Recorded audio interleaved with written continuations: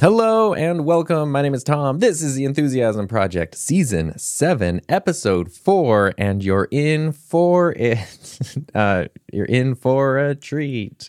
And if you don't like it, you know what you could do? You could write a real loud and angry comment and post that. Don't, though, because the internet is loud and angry enough already. And that is what we're going to be talking about today.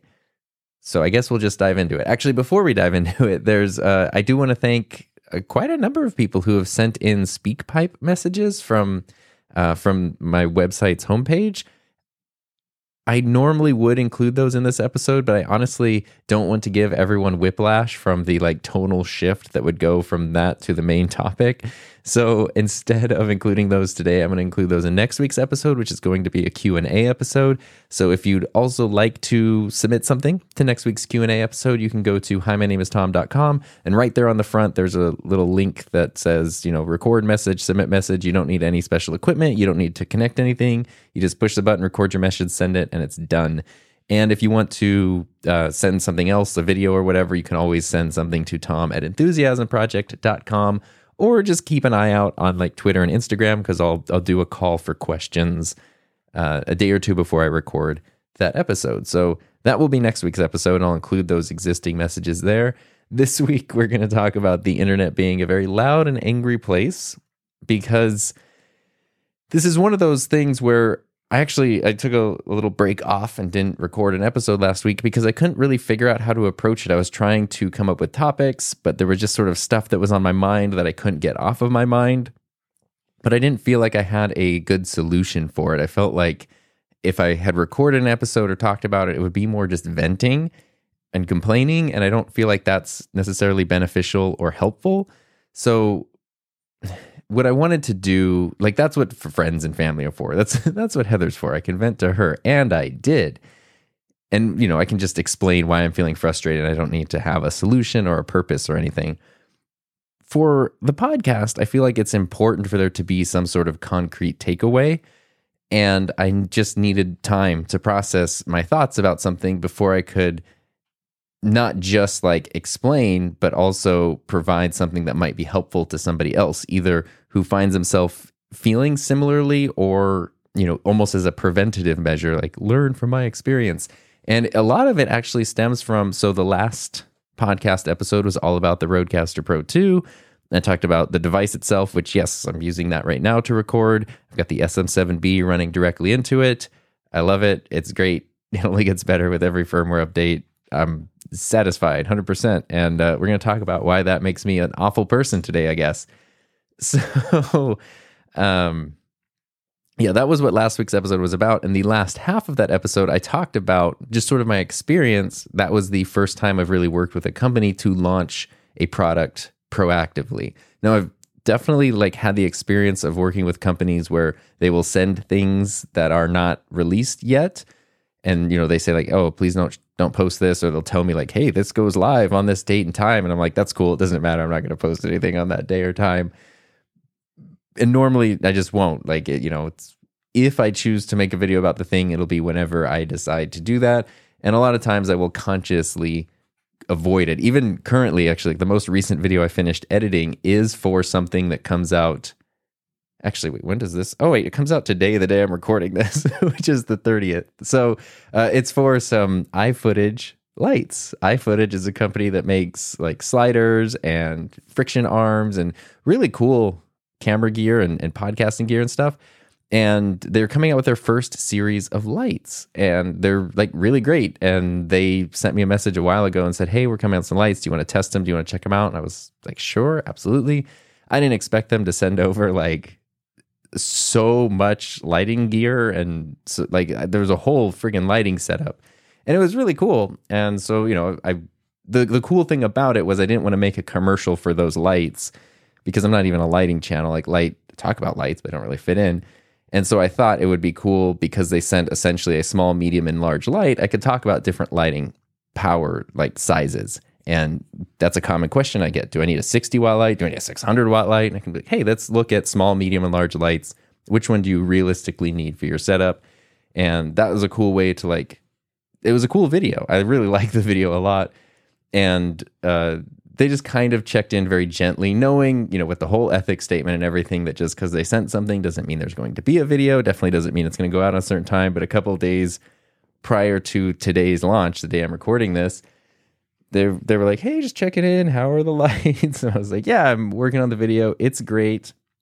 It is. I know your launch is on Thursday and my normal upload day is Thursday. So that works out really well. But I don't really want to be a part of an embargo wave thing. So I'd actually like to do it the next Thursday. And they were totally cool with that. Again, huge benefit of that ethics statement is it weeds out people who wouldn't be great to work with. They're like, yeah, no problem. We have like plenty of people who are going to help out with the launch stuff. You can just put your video out whenever you want to, which of course, like I don't even have to make a video. But if the video exists, it's nice to communicate with the company. Like, yeah, I am going to be putting out a video on this date. Keep an eye out for it.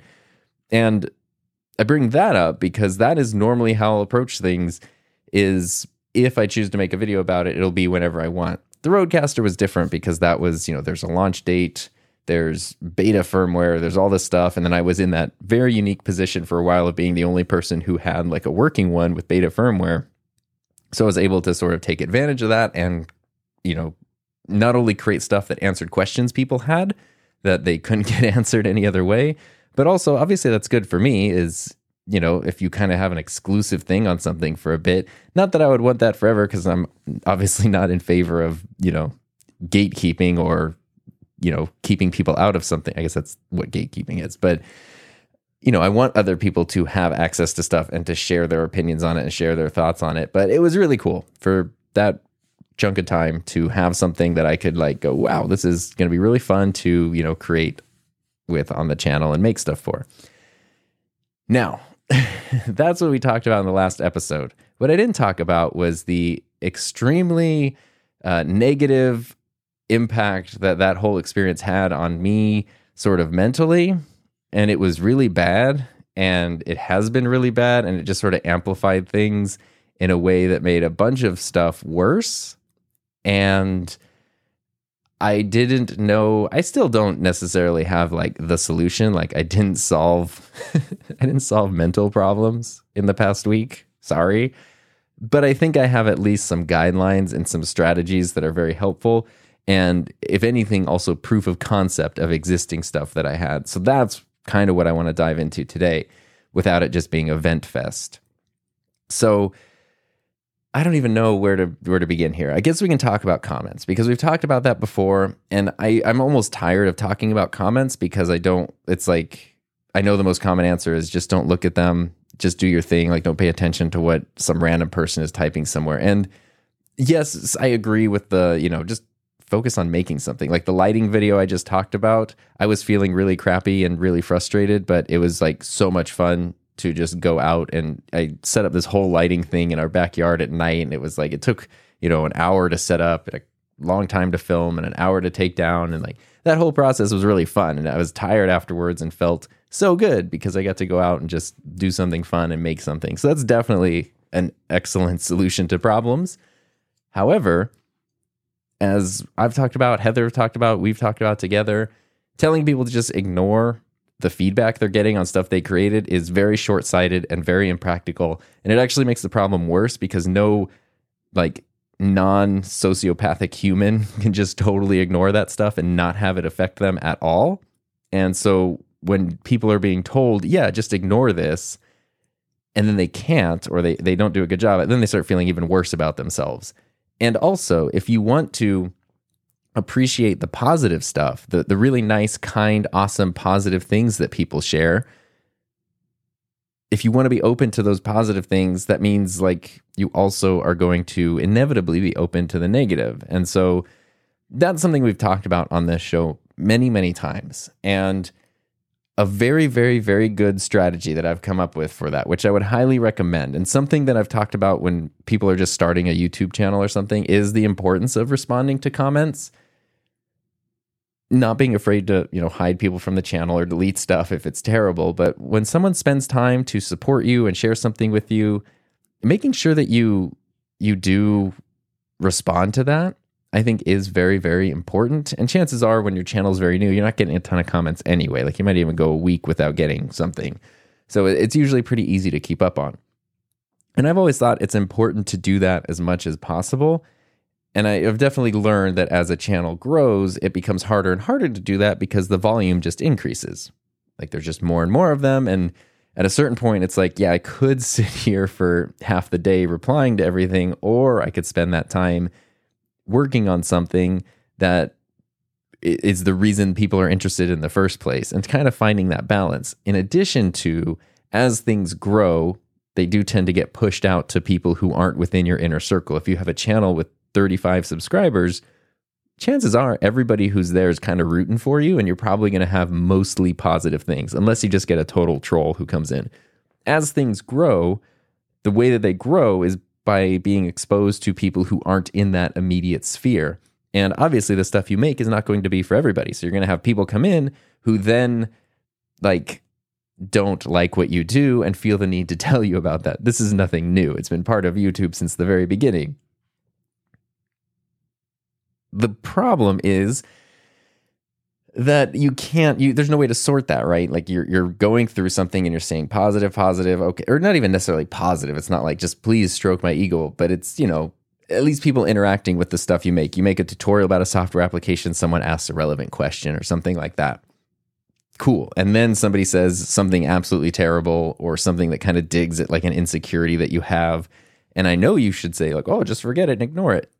It's really hard to do that. So what I have found that has worked really well for me lately, and it's the hardest part is just being strict about this, is setting aside only a specific amount of time to interact with YouTube comments. And I think I've talked to other creators who have different ways of doing this. On a day that I release a video, I probably do spend a little more time, especially right after the video comes out, like replying to stuff. But generally, the rule is for me, 10 minutes a day. I literally set a timer like on my watch or on my computer, timer for 10 minutes, and then go through, and whatever I get through in 10 minutes, that's what I get through.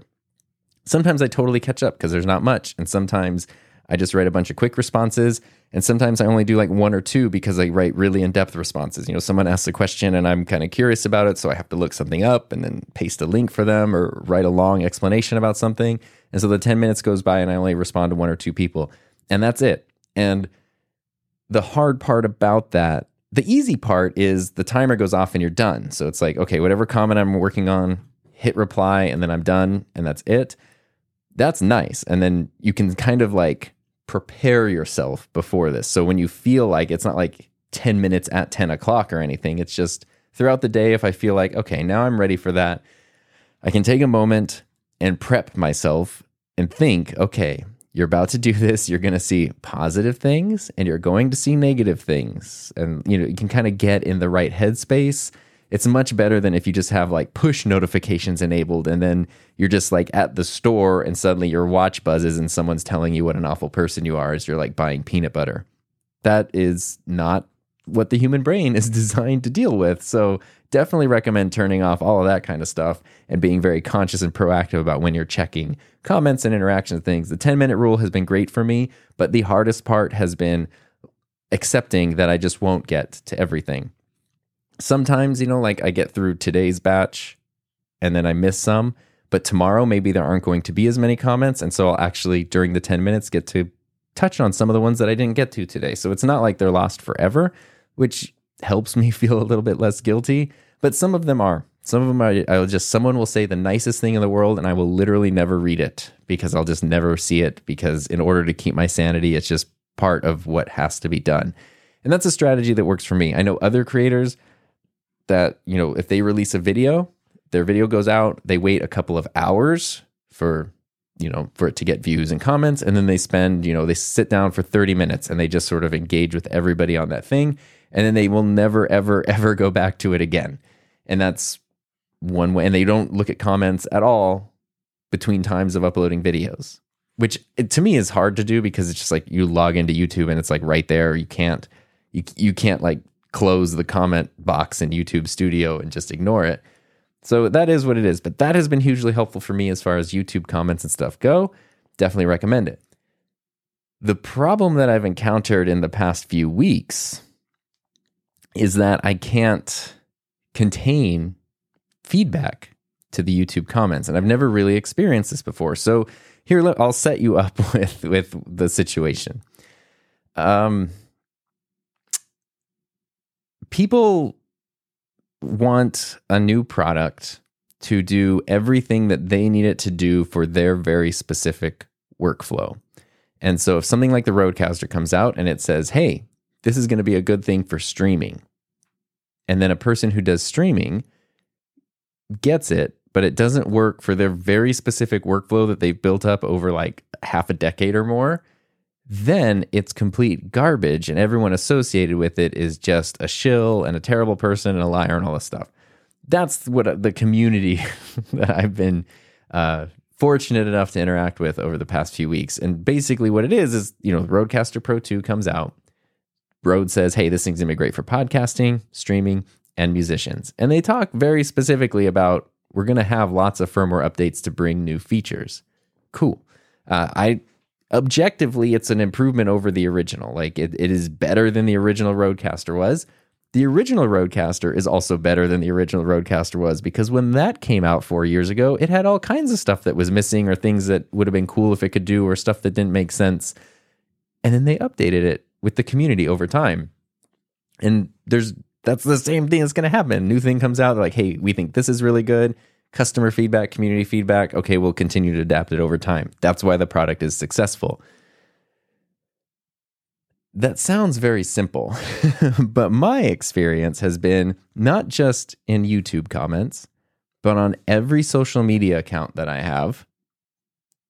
Comments there publicly, both and in private messages, in every email address that I have, which I have, I think I have like 6 different email addresses, probably, like everything from my personal one to the contact one for my website, to like my work email, to the one that's for students of my courses.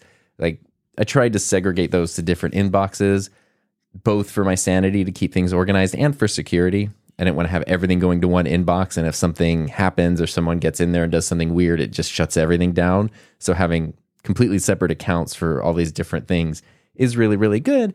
And it does help me. When I go to my contact email for the website, I know probably going to see a whole bunch of messages from people I've never talked to before. It's almost like next level YouTube comments. Like, anyone can send a message. Okay, we'll go through that. When I go through my regular work email, that's probably like ongoing correspondence with, other creators, businesses, bills, software services, like that kind of stuff. When I go to the one for my courses, my podcasting courses, those are probably going to be, a lot more podcasting related technical questions and stuff. So I can kind of know what I'm going to get when I go into each inbox, and I don't necessarily check each one every day.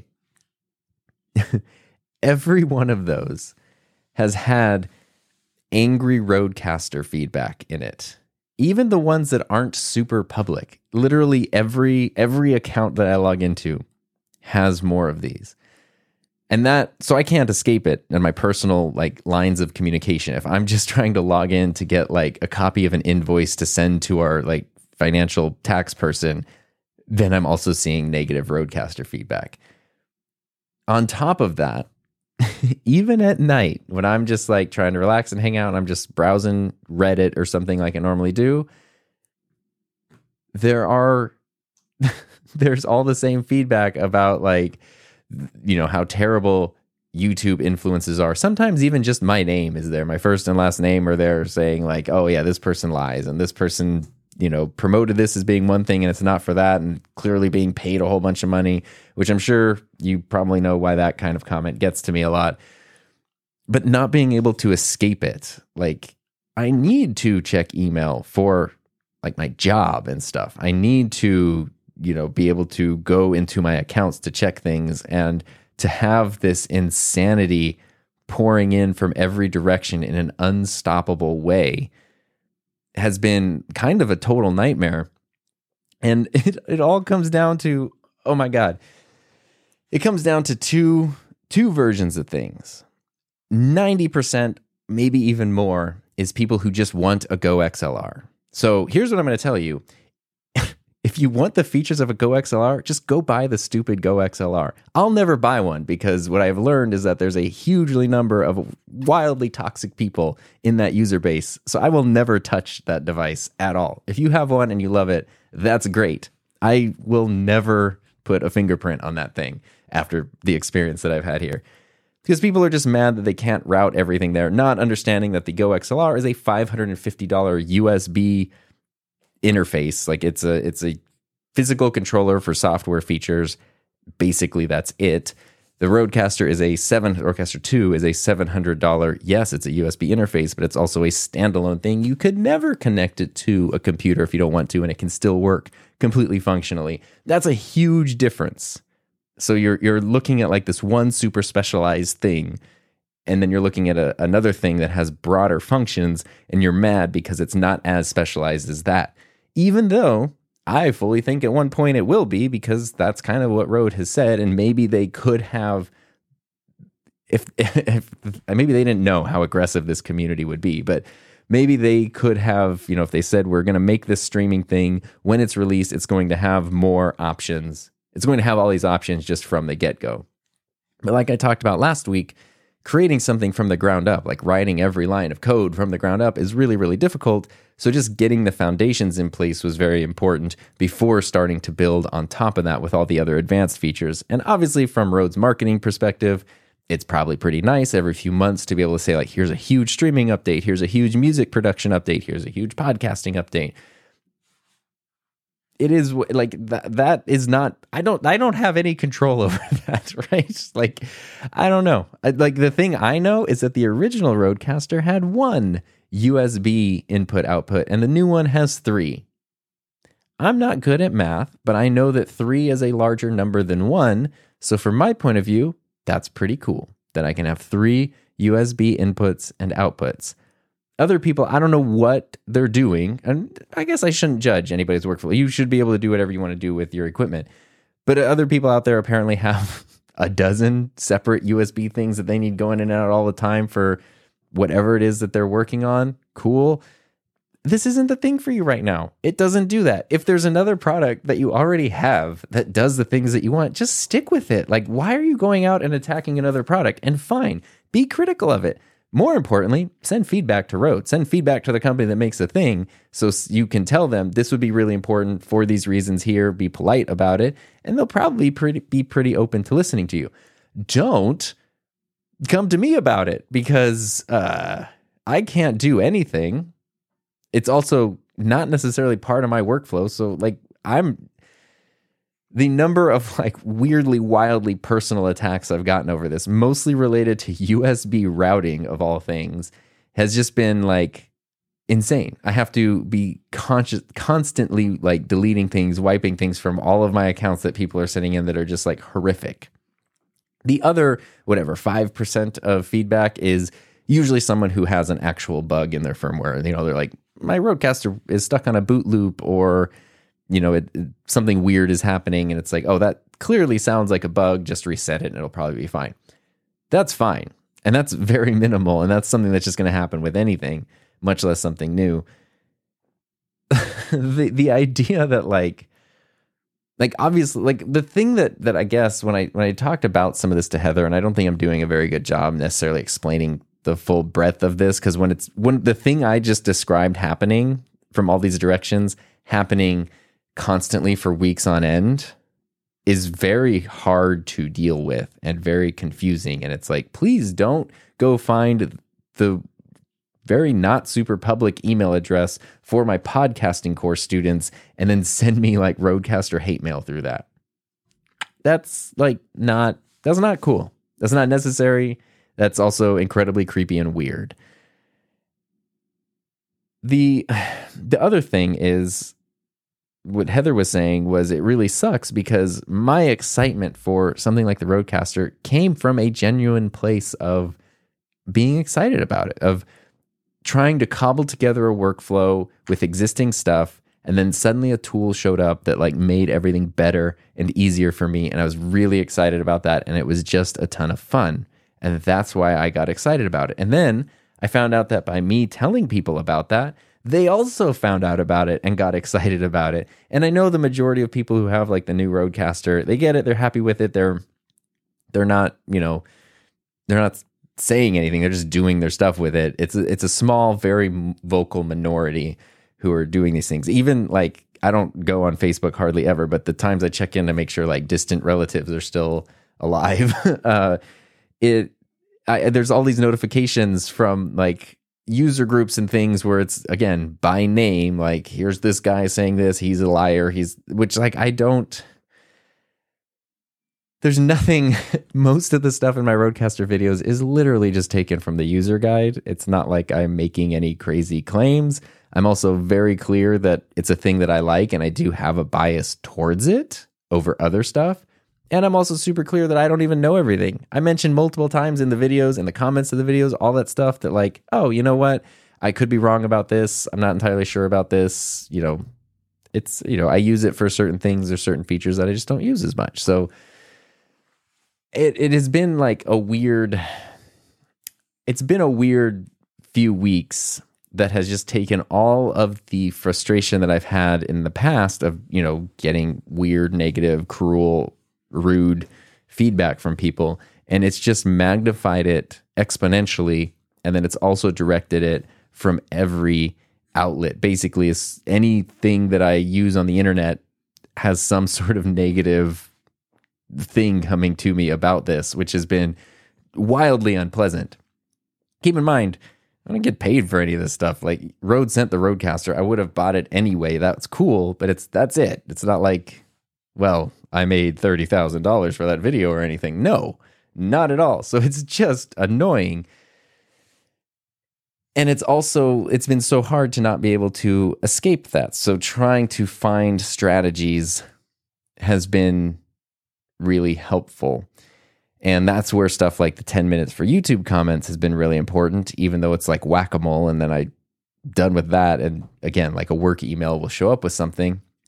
But there's a few other things that have been helpful too, because what I've learned is that a lot of times when people want to give you negative, cruel, mean feedback, they usually don't always use nice language.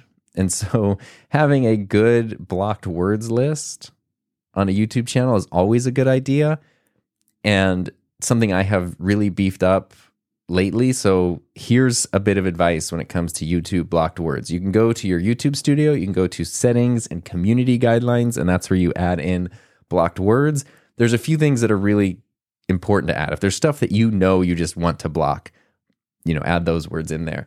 Other things that are important that I have added are things like Telegram, WhatsApp, congratulations, selected, winner, which I know those are words that could show up in a very innocent comments. Like someone could say, my microphone's not working, even though that channel is selected.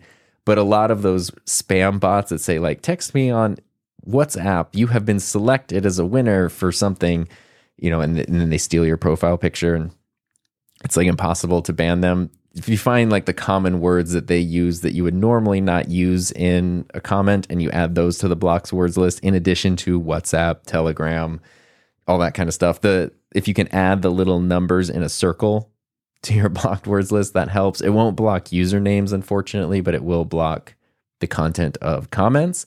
That's a good thing just to prevent spam.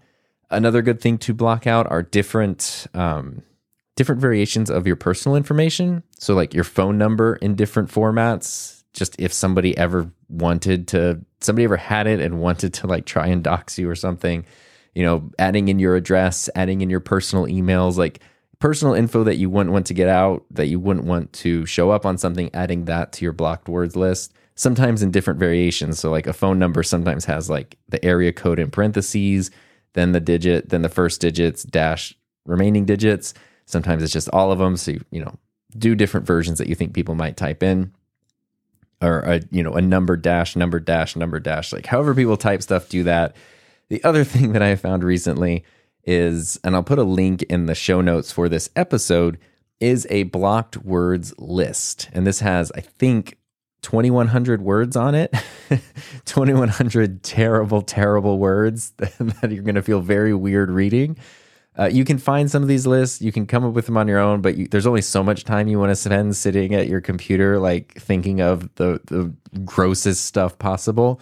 And so I'll put a link. It was actually put together by Paul Duncan, who's a huge part of like the Ecamm community. He also goes by the name Mr. Moderator because he's like the most extraordinary moderator of live streams and live events and all kinds. He's a great guy who keeps things going on point and focused, and he did the dirty work of putting together this huge words list that I think it's not free because God, he needs to be paid for doing this. I think it's $10. It's $10.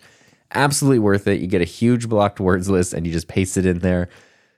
And then that's going to cover you for like most stuff. And the people can still leave comments with those things, but they'll be in your held for review section in YouTube Studio. And then you can click there and go when you want to and approve them or trash them. The only tough part though is everybody's sensibilities are a little bit different. So for example, a word like damn, some people might not want that on their channel at all. Whereas I don't personally care, especially knowing that a lot of the stuff that people reach out to in comments are kind of like tech support related, which usually means they're feeling frustrated when they're leaving the comment. Not frustrated at me, but they might say like, I've been trying to get this damn thing to work all day. Do you know what I could do? Blah, blah, blah.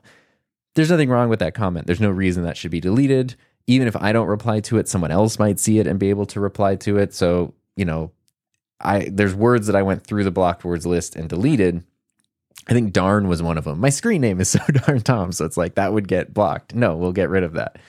And things like that. So there are certain things that are clearly unacceptable and other things that are kind of a gray area for everyone to decide on their own. So I definitely recommend going through the blocked words, like adding it to your YouTube Studio and then going through and deleting the ones that you are okay with. The downside to that is you're going to be going through 2,100 really, really terrible words, or almost 2,100 if you're okay with some of them. So it's kind of important. I had to do it in like a few different sessions of like, okay, almost like going through the comments. I need to like steel myself ready for this and then just go through and, scroll. I just did it by letter. Okay, here's all the Z's. Here's all the Y's. Here's all the W's. I started at the bottom and worked my way to the top, just like I did in real life. I'm kidding. And that it took me a few sessions. So I would just remember, okay, I'm on the R words. I'm going to leave now. When I come back, I'll go back to, start with the R words and continue on from there. And that actually hugely helps because it's blocking a lot of negative stuff. And it's also really important to help keep the tone of your community strong. So even if you're okay personally with some profanity, I think it's important to think of, what it is that you're making and how other people are going to feel by some of these things. If they see your channel, they want to leave a comment or say something, they scroll through the other comments and they see a lot of like kind of like rude, awful stuff. Is that going to create a welcoming environment for them? Or is that going to create kind of a hostile environment that they're not going to want to be a part of? And that's also why I think it's kind of nice to block out some of this other just some of this other stuff. You can also create comment guidelines now, which is really cool. It's in like, I forget exactly what setting it's in, but it's somewhere in the community settings. And it's a little thing that pops up when someone goes to comment on your channel for the first time or for the first time in a while. It'll pop up and it'll just say like whatever 3 rules you want to choose. Please remember these guidelines, boop, boop, boop. You can add up to 3 of them. And then they just click OK and leave the thing. It's obviously not going to stop anyone from being awful, but it's at least one more little roadblock where they have to very consciously go against what you're asking them to do something terrible. So that's a very cool thing to add. Another thing that has saved my sanity, and this is definitely your personal approach, and it's going to depend on the kind of content that you create and put out there.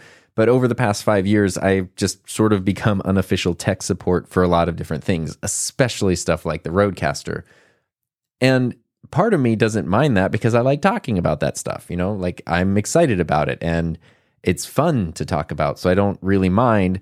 But, when I go through my contact email, for example, and the first 10 messages are people asking about connections and settings and this kind of stuff, like that's really kind of Rode's job. It's really not my job to provide that support, even though I feel very guilty. And I also recognize, especially when it goes to like an email, happens in YouTube comments all the time, but by the time someone has taken the proactive approach of like seeking out an email address, typing out an email, sending it, I feel like they're really feeling like they want help. And I also feel very honored and like humbled that they would want me to help them with the thing. And so I feel very guilty if I'm unable to, or if I don't respond to the message. And that's something that I've been struggling with for a while, is just that guilt. And I've talked to other people about it, and they've said, like, you can't feel guilty about that. I was raised Catholic. I feel guilty for being alive. Like, it is what it is. Guilt is just a part of my personality. But something that has helped is to I guess, make clear boundaries. And that's what a lot of this comes down to, is these clear boundaries. 10 minutes for YouTube comments. These words aren't okay. Here's guidelines for participating in my channel. Something that I've had as a jokey thing on my website for a long time is on the contact page at the bottom near the send button. It says, just a reminder that I'm not tech support. Most companies have people who are far more intelligent and better looking than me to help with this stuff. And it's like, haha, here's a little goofy reminder that I'm not tech support. But it's actually become kind of an issue now, is like being tech support for companies that I do not work for, and sometimes really not qualified to be tech support for. So now at the very, very top of the contact page in bold, actually I can open it up right now, because it might be something, if you have a website or a contact page or something, it might be something that you want to add to. It says, I am not able to reply to tech support messages. If the videos on my channel, with a nice little link to my channel, aren't able to solve your issue, I definitely recommend reaching out to the infinitely more qualified official support teams. And that way, that sets up the expectation right there, that if someone's going to the contact page and sending a contact email, I don't say like, I may not be able to reply, I say I'm not able to reply. It doesn't mean I'll never ever reply, because there's also a gray area. Like, tech support also blends into just like hobby enthusiasm also, because, like there's kind of a gray area where it's like, I'm talking to someone because I'm really excited about this thing, and in turn I'm offering them tech support, but it doesn't really feel like I'm playing the role of tech support because we're just talking about a thing we're really excited about. But this has really, really helped for a couple of reasons. One, shocking enough, it has dramatically cut down the number of tech support messages I've gotten. I kind of didn't think people would read it. That people would just ignore the text, type their message, and send it. But I think people are reading it and then understanding this is not the place to send those messages. And it's really, really cut down on that, which has been hugely helpful. And it's also made me feel less guilty. So when it does come through and I'm unable to reply, I still honestly feel a little bit guilty for like ignoring or deleting the message. But I also don't, because I very clearly set up a boundary. This is what this is for. This is what this is not for. If you send me a message that I clearly say this is not for that, even if it's a very polite message, even if you're a great person and we'd get along great and be best of friends, this is just not the place for that.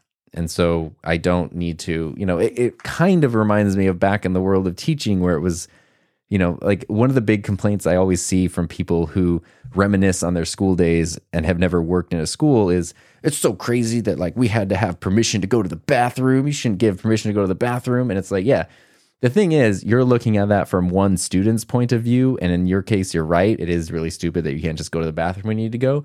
But those rules exist because your teacher has like 200 students and they need to teach stuff. And worrying about 200 people's bathroom situations is not what they really want to do, which is why you then have these clear expectations of like, no restroom passes or one per quarter or whatever it might be. And I know it seems like on a one-to-one individual basis absurd and ridiculous, and it is. But when you remember that it actually exists because the person deals with a larger number of people, then it makes a lot more sense. And it also helps provide like an equal type of treatment to everyone. So equitable treatment maybe is the word. And this is sort of the same thing. It's like, here is my expectation, just like I used to have in the classroom. If you meet the expectation, then you get the positive result. If you don't meet the expectation, you get the negative result. Or, you get ignored in this case. That would be the negative result. And that, it kind of is what it is.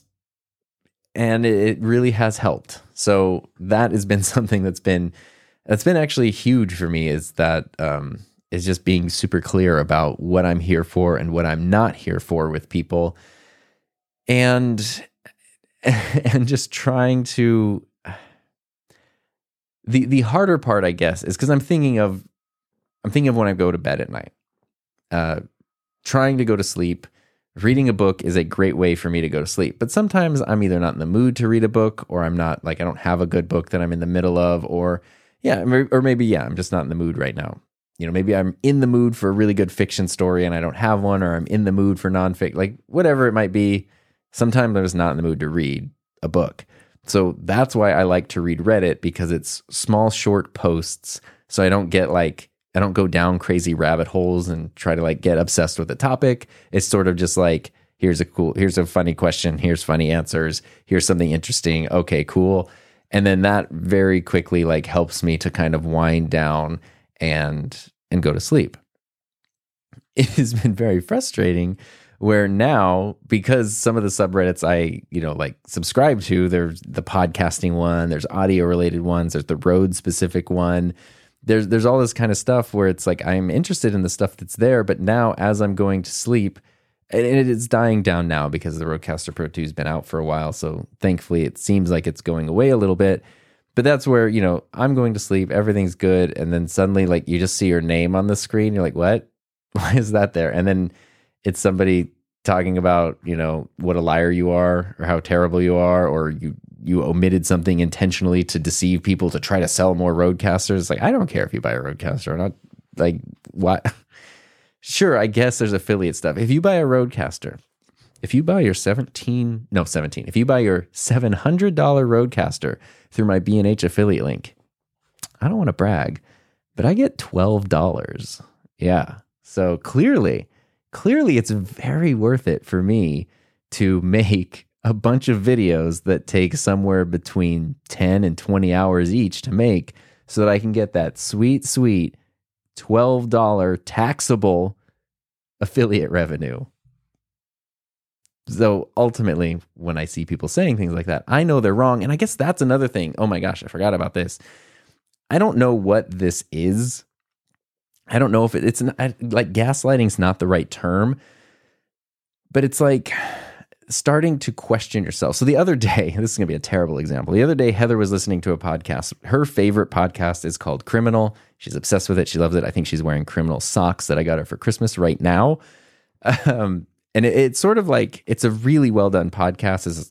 It's like a true crime podcast, but it doesn't go into the like, isn't it cool, this terrible thing that happened to somebody? It's more like, here's a very interesting story that kind of goes in a direction you didn't expect.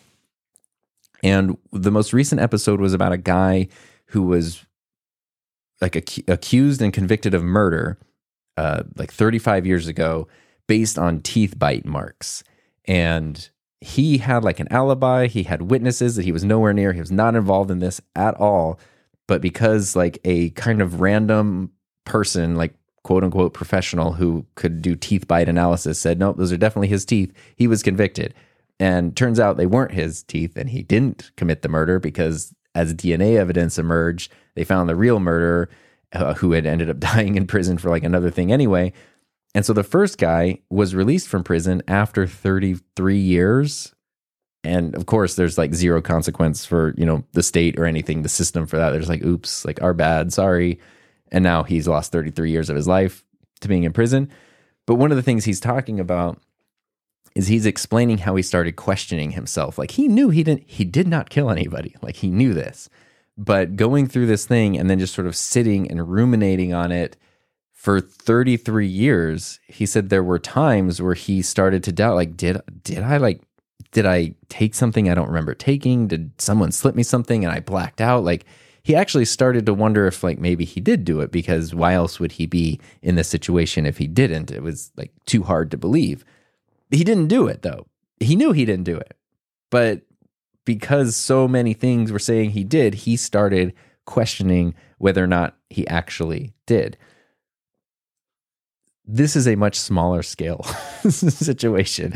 That's a terrible circumstance to be in. But I know the intention behind when I create something. I know if I'm making a video, I'm making it because I'm interested in it. I know I'm making it because I think it will be helpful to people or it will be fun. And then when I have people telling me that I just made the video to sell affiliate links and earn that sweet $12, or, to do something, have some other purpose behind what the purpose is, I know that they don't know my intent. I know they know that I know that they don't know. I know why I made the thing. But it's wild how you can see somebody say with such certainty that you did something for a different reason. And for whatever reason, when it is written out in text on like a post somewhere or a message somewhere, for some reason being written gives it like a different level of, feels like validity, even though it's not, or it's not accurate. I mean, this is how like Fox News exists, right? It looks like a legitimate TV news thing. It's like got fancy graphics and stuff, so it doesn't really matter what they say because it looks legitimate. It's sort of like the same thing. And the thing that's been crazy, like here's a very good example. I had someone leave me a message. I had a couple people leaving messages about the build quality of the Rodecaster 2, saying, I really wish Rode didn't slack it on the build quality of the Rodecaster 2. The original was much better built. They're both really well built. The new one is objectively better than the original. They're both fine. Like neither one of them is going to fall apart. They both have a metal top plate and plastic sides and bottom. The original one has much thinner, lighter plastic. The new one has much thicker, harder, more durable plastic. Like if you just touch them, feel them, hold them, you can tell immediately which one is better built. And it's crazy to me because I'll say like, oh, actually, you know, the new one is significantly better built than the original one. And then I will have people tell me that I'm wrong as I'm like literally sitting here touching both of them. Like I'm sitting here touching both of them, holding both of them, knowing that no, the new one is definitely better than the original in terms of build quality, although they are both good. But because someone is telling me I'm wrong, and because this type of thing happens so often, or has been happening so often, I have found myself questioning myself, literally thinking, well, okay, what am I missing? Like why? Okay, what about the new one isn't as well built as the old one? When no, I'm not wrong. The person who's never touched either of these things is wrong. Like they're the person who saw a picture on the internet and made some kind of wacky conclusion. Not me, the person who's used both literally as long as it's been possible to use them and is literally holding them right now. I'm not the crazy one, but they're making me feel like the crazy one. And that kind of thing really drives you crazy. That was very eloquently spoken, especially if you are somebody who's conscious of this. Like, you know, I've talked about it. It drives me nuts when somebody says, you know, a review is sponsored or is paid for something. Like if I make a video about something that says video's not sponsored, I bought this thing myself. And then someone says, yeah, not sponsored. You definitely paid you for this.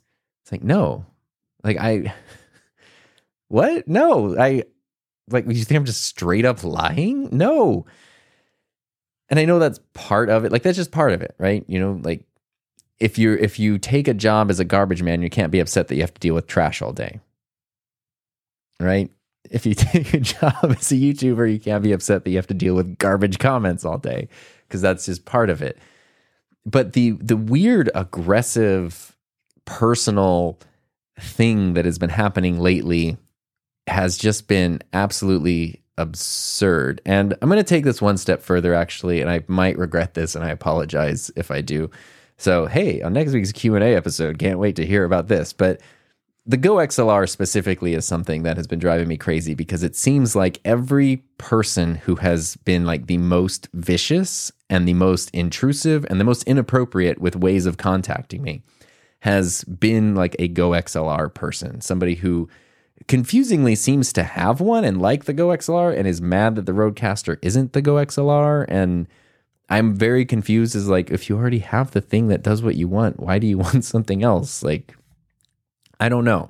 And the reason I'm hesitant to speak out on this is because I know it's kind of like the Blue Yeti. Like there are people out there who probably have a Go XLR and it does everything they need it to do and they're really, really happy with it. And the last thing I would want is for them to feel bad.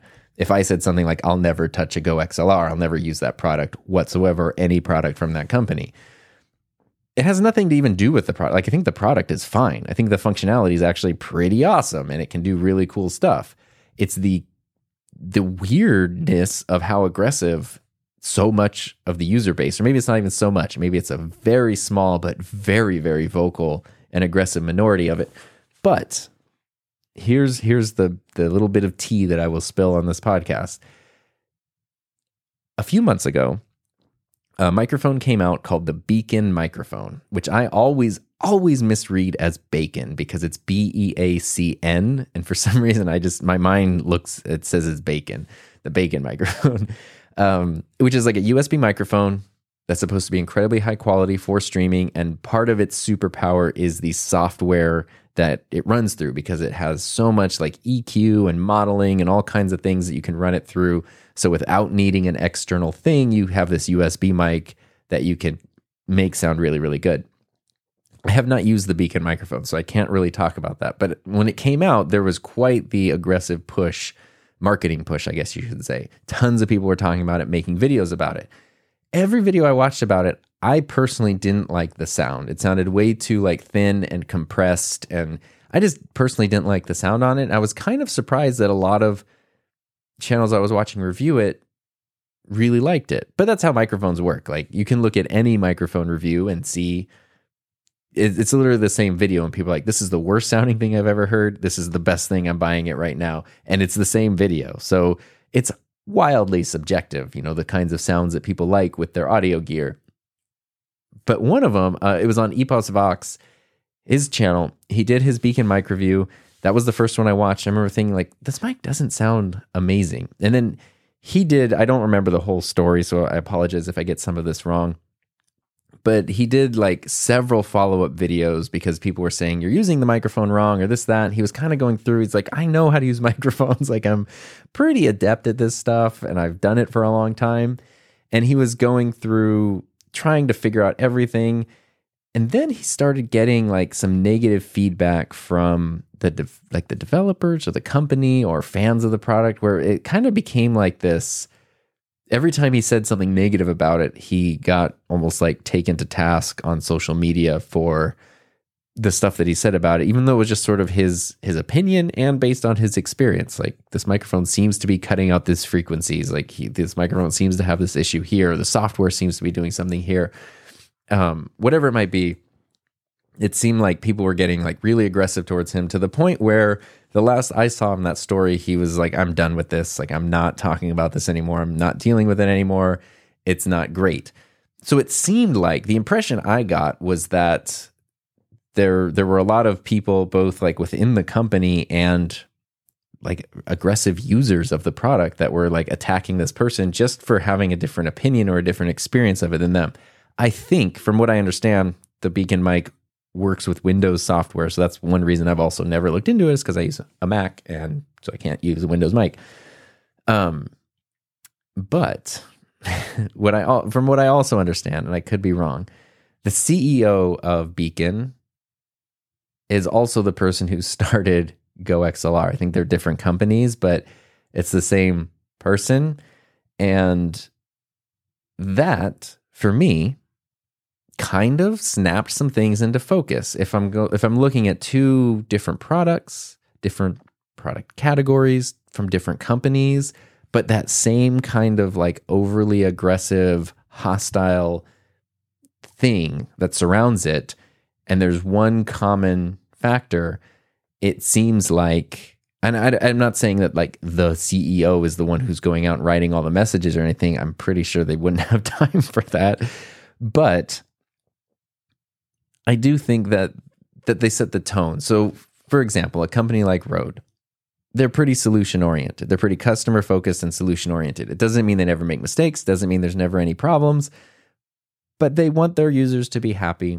They're pretty open and honest. Even when the Rodecaster Pro leaked before the launch, and that was like really upsetting to Rode, Ryan from Rode like went on a podcast and just answered all the questions about it before it had been announced, because it's like, why not? People know about it. We'll just do that here. Like, they're very open to feedback. When people submit, hey, I'm having a problem, when all the negative stuff that comes to me that shouldn't, when that goes to Rode, they handle it well and they approach it well. And I think that builds a culture both within the company and within the user base that kind of has that same attitude. So I do think that while there are probably most users of a product have no idea what the company culture is or who the CEO is or anything, I think a lot of the hardcore fans do kind of find themselves aligning in some way with the things that they purchase. Like, that is a reason why I would pick the Rodecaster over something else, is a lot of it because of the company and the people behind it. So if you're aligning yourself with a company and people behind it who tend to be very aggressive in like how they handle criticism or negative feedback, then it sort of makes sense that you would be the kind of person who's going to then be very aggressive giving negative feedback. And I know I'm getting very much in the weeds here, but it was just really interesting to me that the experience I had from this one product, there's two different products, two different things. Everything is different, but the one similarity is like some of the executives behind the product creating a culture where apparently that's just what you do, is just act aggressive towards other things. I don't know. I'm just speaking from my experience. I don't want to, I'm speaking out of turn or anything, but it was very interesting, and it's why I will never use a Go XLR product. So you'll never see that on my channel. And I was really close to just like, it's kind of expensive. Definitely think it's overpriced, but I was very close to just buying one so I could see for myself and form my opinion myself, because it seems like functionality wise pretty awesome. But yeah, no, that won't happen. That won't happen ever. And then the other thing, this was all happening. So this is clearly the most important thing, right? My Rodecaster drama. There was nothing else happening culturally that could have upset people over the past few weeks, especially in the United States, right? Nothing at all.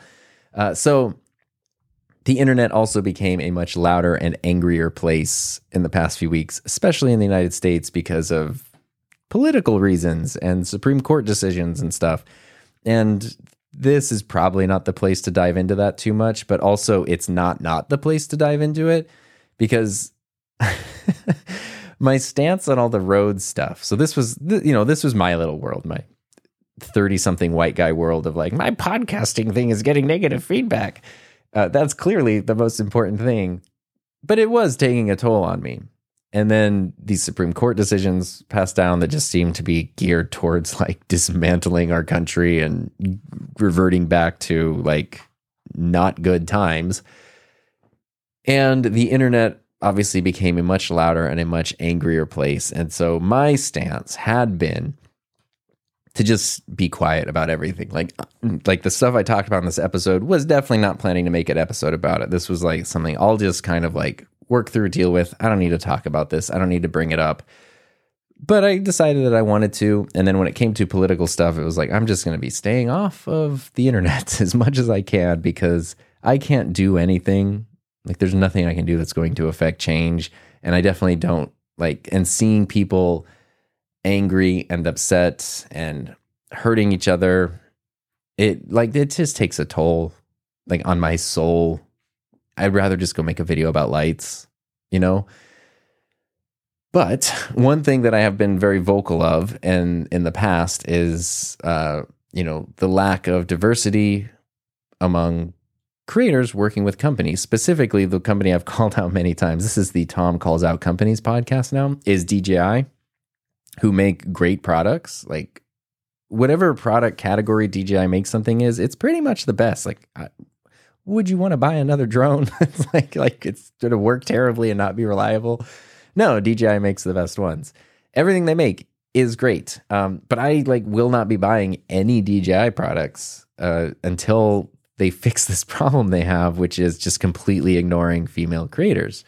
And it could also include like people of color, although there are some like non-white dudes in their stuff, like a couple. It could definitely be more, but there's basically never any female creators. I've talked about that before. And, I've also talked to female creator friends, some with very large channels, bigger than mine, who are like, yeah, they will not talk to me. They will not work with me. Or DJI will say something like, well, they will finally talk to someone with DJI and the company will say that they need to take channel size and audience size into account before they can work with someone. It's like, yeah, but you gave this white dude with like 8,000 subscribers a brand new product, but you're not going to give the girl with 400,000 who's in the same niche. Like, I know there just aren't as many female creators in like the photo video niche as there are male creators. Like, totally get that. So from a company's point of view, you're like, I'm trying to find people, but the number of people who are in this niche, who are interested in our product, who would be good to work with, who are reliable, like that's already you've limited it a lot. Like your search results are going to be small. And then to go further by like gender or something, it's like, well, we're not going to be able to work with anyone. But also they're totally slacking it and dropping the ball entirely on that. So I've been very vocal about that. Because of that, I've had several different female creators, some that I've known and followed and some that I met because of these things. Every once in a while, I'll just post something when like a new product comes out that kind of calls a company out on something like that. I don't like being like, Twitter is the realm of hot takes that no one asked for. And I like to just post a goofy thing or talk about a video I made or something. But every once in a while, it just feels weird not to say something about that. And then these Supreme Court decisions happened. The internet blew up, rightfully so. And I just kind of wanted to stay away from everything. I was already not in a good place mentally, and this definitely was not going to help. But then I had, there were other female creators who I knew and would consider myself friends with who were saying, like, it's very interesting. All of my the number of male creator friends I have who are suddenly very silent. And that really kind of stung. Because I know that it's like, I'll show up and, hey, look, here's a new video. Isn't this cool? Here's a silly joke and a clip from The Simpsons or something. Oh, but this crazy thing where like women aren't in charge of their bodies anymore. No opinions on that at all whatsoever. Let's just talk about a microphone. That felt weird. But I also know like I can't do anything. Like I'm not in a position of power. I've also friggin' tried and I'm tired. Like I spent a decade working with high school students trying to help them be positive in their world and understand that they can make a positive impact. I've tried doing that in my own life. I've tried being involved like civically in our town and in community and stuff. Like I really, really have. And I just don't feel like I can do very much when someone on the other side of the country in a building that I'll never go into can just like make a decision that suddenly affects everybody. But I can't counteract that. So it's kind of like, I don't know what my coping mechanism is, but I did have a female creator friend who I really admire and respect, kind of just ask like if I wanted their opinion on this. And I was like, please, I really want your opinion. And this was very interesting. And it's why I'm sharing this right now at the end of this episode is she just went on to say that it's not about like social media being the thing that's going to decide everything, but it is a way that people communicate and interact and see each other. And a lot of us, there's people you can be friends with that you may never have met in person. And social media is a way that you kind of help keep up your relationship and connect with each other. And when something really terrible is happening to someone, or they're feeling really terrible about something, and no one is checking in on them, or no one is even just standing up and saying, like, please don't do this to this person, it can make them feel really bad and really lonely. And it's not that you have to do anything. It's not like you have to go run for Congress and pass a bill or something. But just knowing that like you're saying this is not okay publicly, where other people might see that and have an opinion about that could potentially be negative, but you're just saying like, hey, like I'm on this person's side and I want people to be treated well, is really important. And she kind of more eloquently said that to me. And one of the things she said was, it's like an old quote that something along the lines of, nobody listens to people who are oppressed. People listen to those who are not being oppressed. So if you're part of a group that is being oppressed, of course you're going to say, don't oppress us. But the people who are in the oppressing position, why would they listen? They're the ones doing it.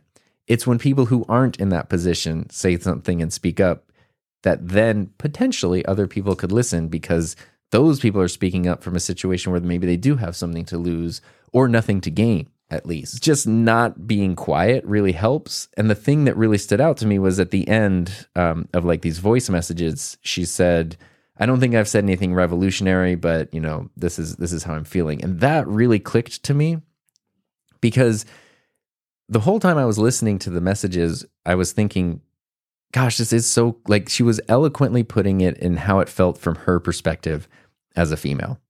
And I guess it seems so obvious. And even as someone who tries to be empathetic and understanding, I feel like it should have been obvious, but she just said it in a way that made it so much more clear about like, it's not that you need to go fix the problem. We just want to see people that we've thought are our friends just standing up against something that is terrible. And I guess what I thought was, it's not revolutionary to you because you've had these thoughts and lived this experience every day. So it seems very normal. But to me, who hasn't been in that position every day, it actually kind of was revolutionary in a way, and showed things in a light that I hadn't seen them before, which made me feel like I should at least say something. I should at the very least just say that I'm not okay with this. And I can do that in my own clumsy, way, the best that I can. And it's not that that's going to change anything, but at least I'm not being quiet. And maybe me doing something clumsy will make somebody else feel okay saying how they feel in their own way. And then somebody else will say something, and somebody else, and you kind of need, it's that same thing going back to like school situations. How many times in a classroom is it like, okay, something is done. Are there any questions? No hands go up. Finally, as soon as somebody raises their hand and asks a question, then there's a flood of more questions. Like, you kind of always need that first one or two people to break the ice, and then let everyone else feel comfortable doing that. And and so I thought that was an important thing. And I bring that up because it would have been very easy, considering the last few weeks of what the online world has been like, for me to not do any of that and go away, and definitely not engage with a highly polarizing political issue. But also it didn't feel right. And I don't know, the fact that you might have some kind of platform where some people might listen to what you're saying, I don't know. It's important to not be quiet about things that are really important, like other people not having basic fundamental human rights, even if that is going to make things worse for you. Because if I thought people had opinions about podcasting, yikes.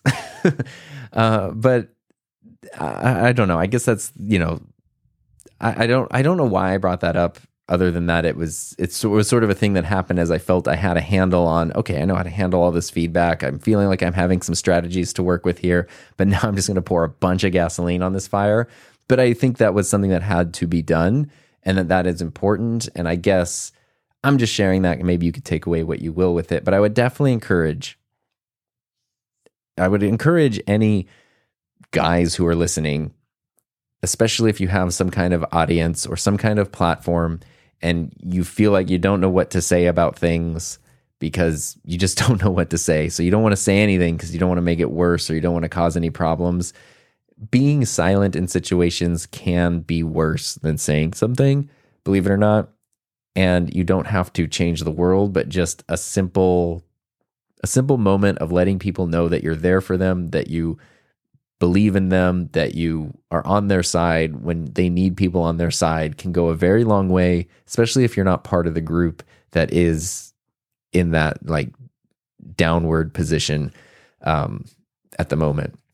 That's the most eloquent way I can put that. So that kind of brings us to the end here. I wanted to share, I feel like it was as a hodgepodgey situation, but that's okay. I wanted to share sort of my experience here, not just to vent because I don't need the podcast to do that, but because I do think there were some practical takeaways, things like 10 minutes on YouTube comments, even stuff like setting up separate email addresses for specific outlets, is really, really helpful. And also things like the blocked words list, which I'll put a link to in the show notes. All that kind of stuff. I do think there are some practical things, regardless of where you're at. If this is something you are dealing with or something you haven't dealt with yet, because what you're making is still new and relatively small, being aware of these kind of things can definitely help you as time goes on in the future.